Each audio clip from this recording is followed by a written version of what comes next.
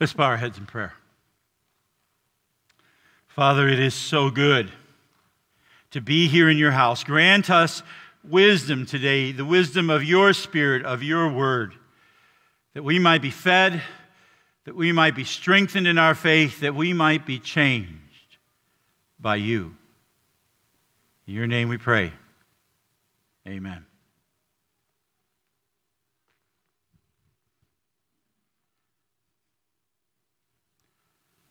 I don't get it. I don't understand terrorism. Why do people on the other part of the world want to kill us?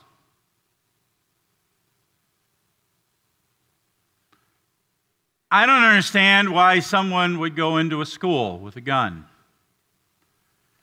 and shoot children.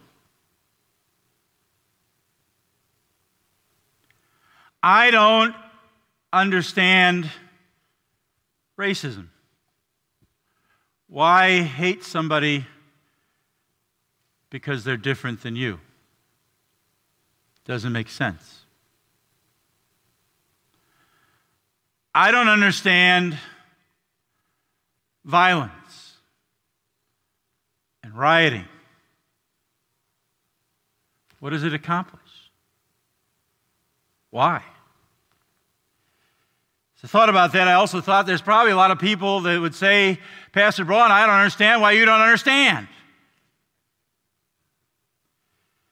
I was thinking about that this week. I came across a quote from Rodney King. Now, you all may remember that name. That's the name of the man who was pulled from his car and beat up police officers, and then when the police officers were acquitted, it sparked some riots. And he spoke at a press conference during those riots, and he said, I just want to say, can we all get along? Can we stop making it horrible for the older people and the kids? And I mean, we've got enough smog in Los Angeles, let alone to deal with setting these fires and things. It's not right. And it's not going to change anything. Thought about that question. Can we all get along? Why can't we all get along? And then we come to today's story in the story of God. The story of the Tower of Babel. And you know that all the things I just talked about have their beginning right there in the 11th chapter of Genesis. The story of the Tower of the Babel, kind of the last story in the prologue that sets us up for the story God begins to tell in Genesis 12, where we're going to go next week with the story of Abraham. And you know what I find when I turn my Bible right side up?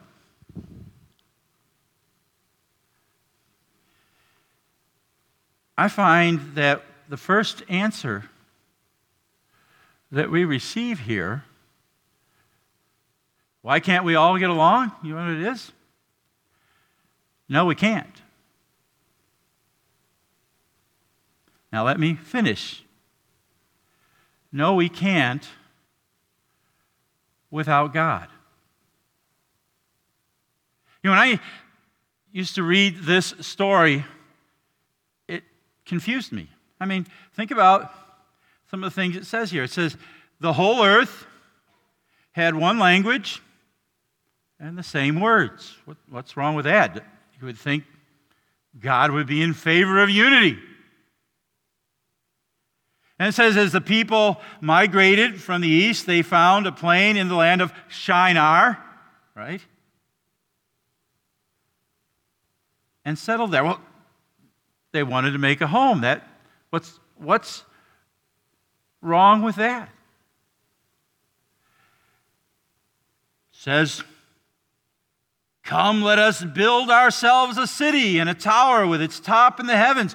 God created us to be builders, to be creative. Does he not want achievement? What's the problem? The problem is not that they wanted to build a city. The problem is why they wanted to build the city. It says, come, let us build ourselves a city and a tower with its top in the heavens, and let us make a name for ourselves, lest we be dispersed over the face of the earth. You got to remember that at the end of the whole flood narrative, God says, be fruitful and multiply upon the earth. He commanded them to be dispersed throughout the whole earth. And what they're doing at Babel is they're saying, no, we're not going to do what you want, God. We know better. We're going to build ourselves a city right here, and we're just going to stay. It's the sin of Adam and Eve repeated all over again. They don't want to listen to him, just like we don't want to listen to him. They want to be their own God. And in fact, the tower they built is most likely a ziggurat, which is a astrological, now get that in your mind, an astrological, not astronomical. Astronomical is science, astrological is religion. They're starting their own religion. And we'll let the stars tell us what to do, not you, God. And so God says, no, you won't. Guess who wins that argument?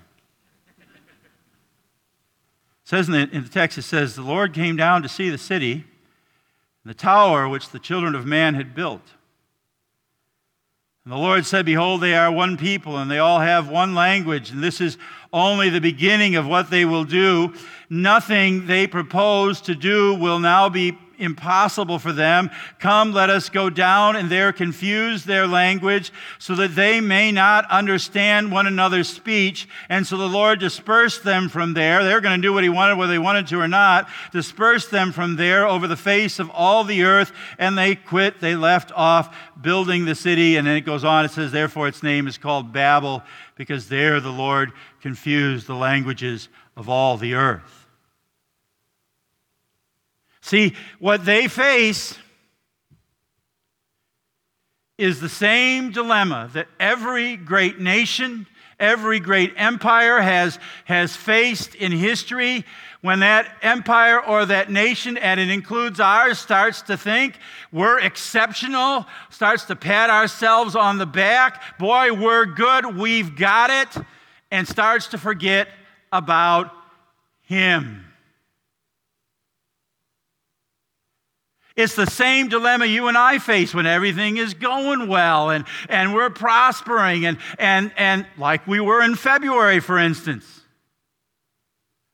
And we start to pat ourselves on the back and think, I'm making a name for myself. I've got this life by the tail. And we start to forget. Who is it makes all things possible? That's what God is concerned about. Jesus warns us of this. He tells us why God confused the languages, why he wouldn't let this go on. He says, what does it profit a man to gain the whole world and yet forfeit his soul? Because that's what happens when we come together without him. So God has designed it that we can't get along without him. But there is a way, right? That we sinners can get along. Indeed, it's only one way. God's way. Jesus. See, God sent Jesus. That's what the children's message was about. To undo what sin had done. God sent Jesus to undo the Tower of Babel. And you see it. After he ascends into heaven, the next thing that happens is Pentecost, right? And God gives everybody to speak. People hear people speaking in their own language from all sorts of nations. The work begins, because that's what the Bible tells us that God intends to do in Jesus. That's what Paul tells us here about what God intends to do through the church. He says, he makes known to us the mystery of his will according to his purpose, which he set forth in Christ as a plan for the fullness of time. Here it is, to unite all things in him. Period. That's what God did in Jesus Christ. Go a little bit later here in chapter 2 of Ephesians, talking about Jesus. He himself is our peace, who has made us both one, has broken down in his flesh the dividing wall of hostility by abolishing the law and commandments expressed in ordinances, that he might create in himself one new man in place of the two, so making peace, and might reconcile us both to God in one body, that's the church, through the cross, thereby killing the hostility. I want you to think about how Jesus did that. He didn't do it by making a name for himself. Jesus did it, the Bible says, by making himself nothing. Wow. Jesus did it not by coming and making us serve him, but by coming not to be served, but to serve and to give his life as a ransom for many. Jesus did it by the cross, by dying, by letting all our hostility towards each other be turned on him, and dying. You know what? Because he did that, Jesus brings us back to each other by bringing us back to God. Wow. Do you know the Bible never tells us what Jesus looked like? Never. Assume he looked like a Middle Eastern Jewish man, but it never describes him. You know, it probably, the effect of that has been that every culture paints and portrays Jesus like them. You know, in Frankfurt, Trinity, we had a African nativity set. It was beautiful. And Linda has a Hispanic nativity set at home. It's beautiful. I'll give you another thing. Did you know that when Jesus was crucified, even though it's portrayed like there's a cloth over him, he was crucified naked. They took his clothes off.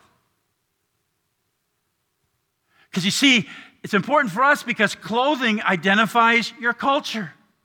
It tells you what part of the world you're from. Well, Jesus there on the cross is just a man.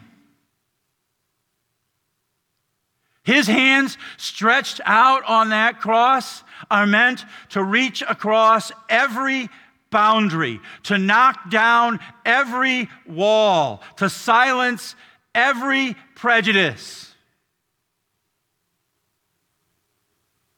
to bring us together.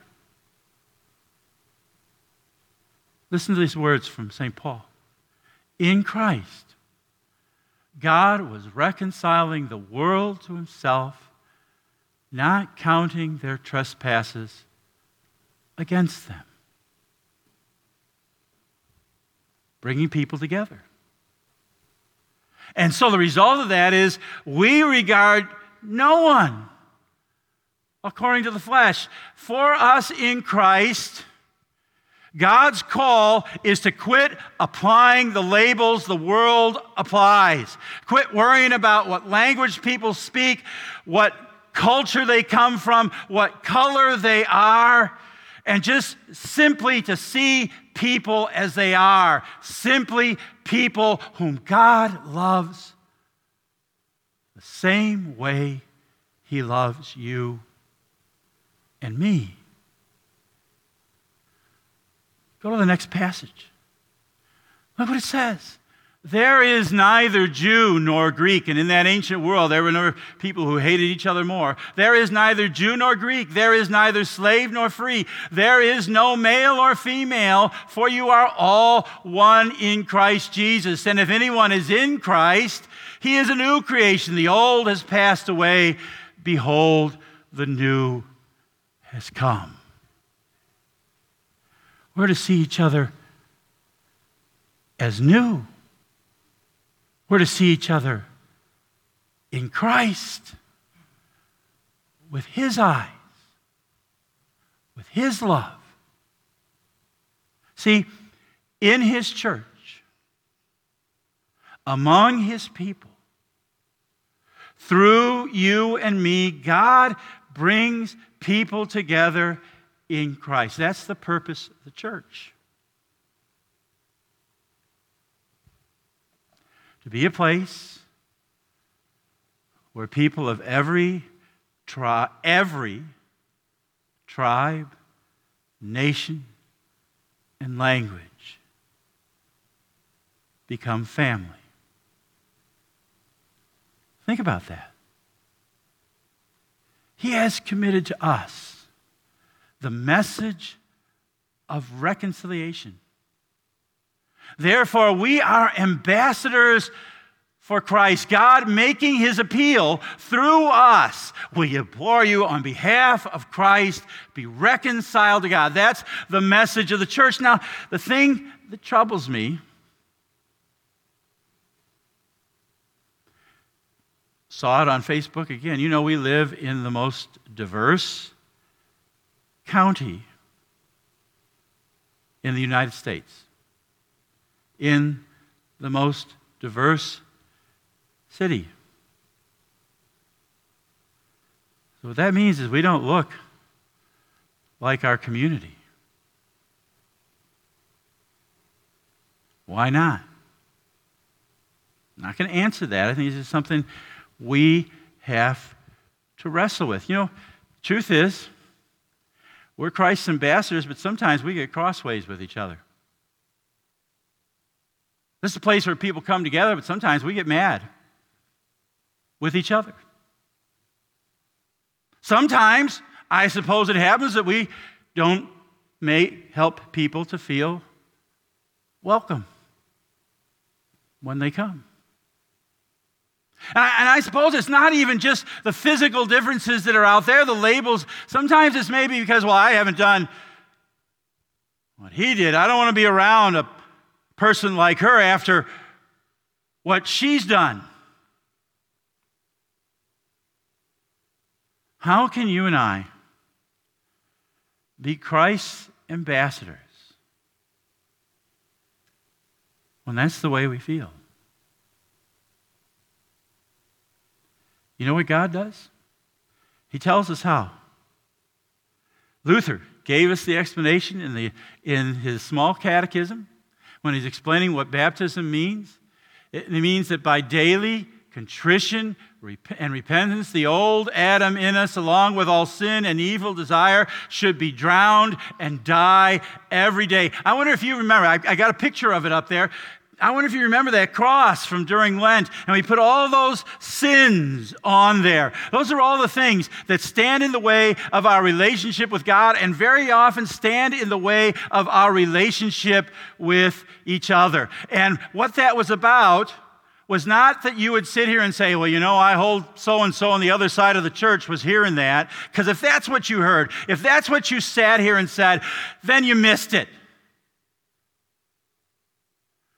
Because this wasn't about anybody else's sin. This was about yours and mine. And we could have added racism. We could have added hatred. We could have put all sorts of things up there. What it takes to be ambassadors for Christ is us beginning with the confession, that's me, Lord. And then letting him take it, whatever it is, every day, and nailing it to the cross, drowning it in the waters of baptism, so the new man might arise and live before God in righteousness and purity and forever. Every single day, we need him to make us new. Reminds me, as I was preparing this, about a story that one of the farmers in my first congregation told me.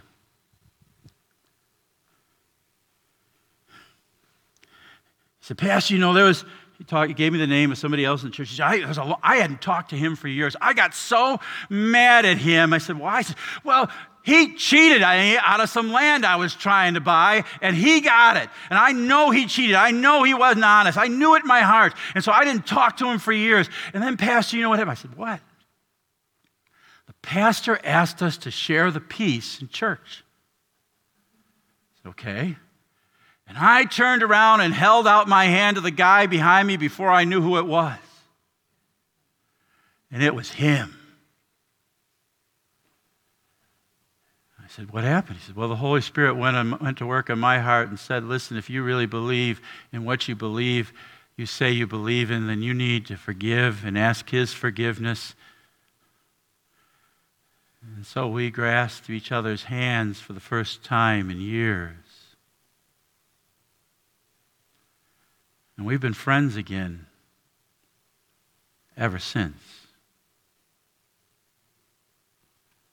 That's what God desires to do here. We're not perfect. But if the Tower of Babel is where it all began, then Jesus Christ and his church is where he wants it to end. Where we learn to love and forgive each other and welcome others who maybe aren't like us. Maybe even to love and welcome those we might have called enemies. Why? Because, folks, that's the way God has treated you and me. While we were his enemies, Christ died for us.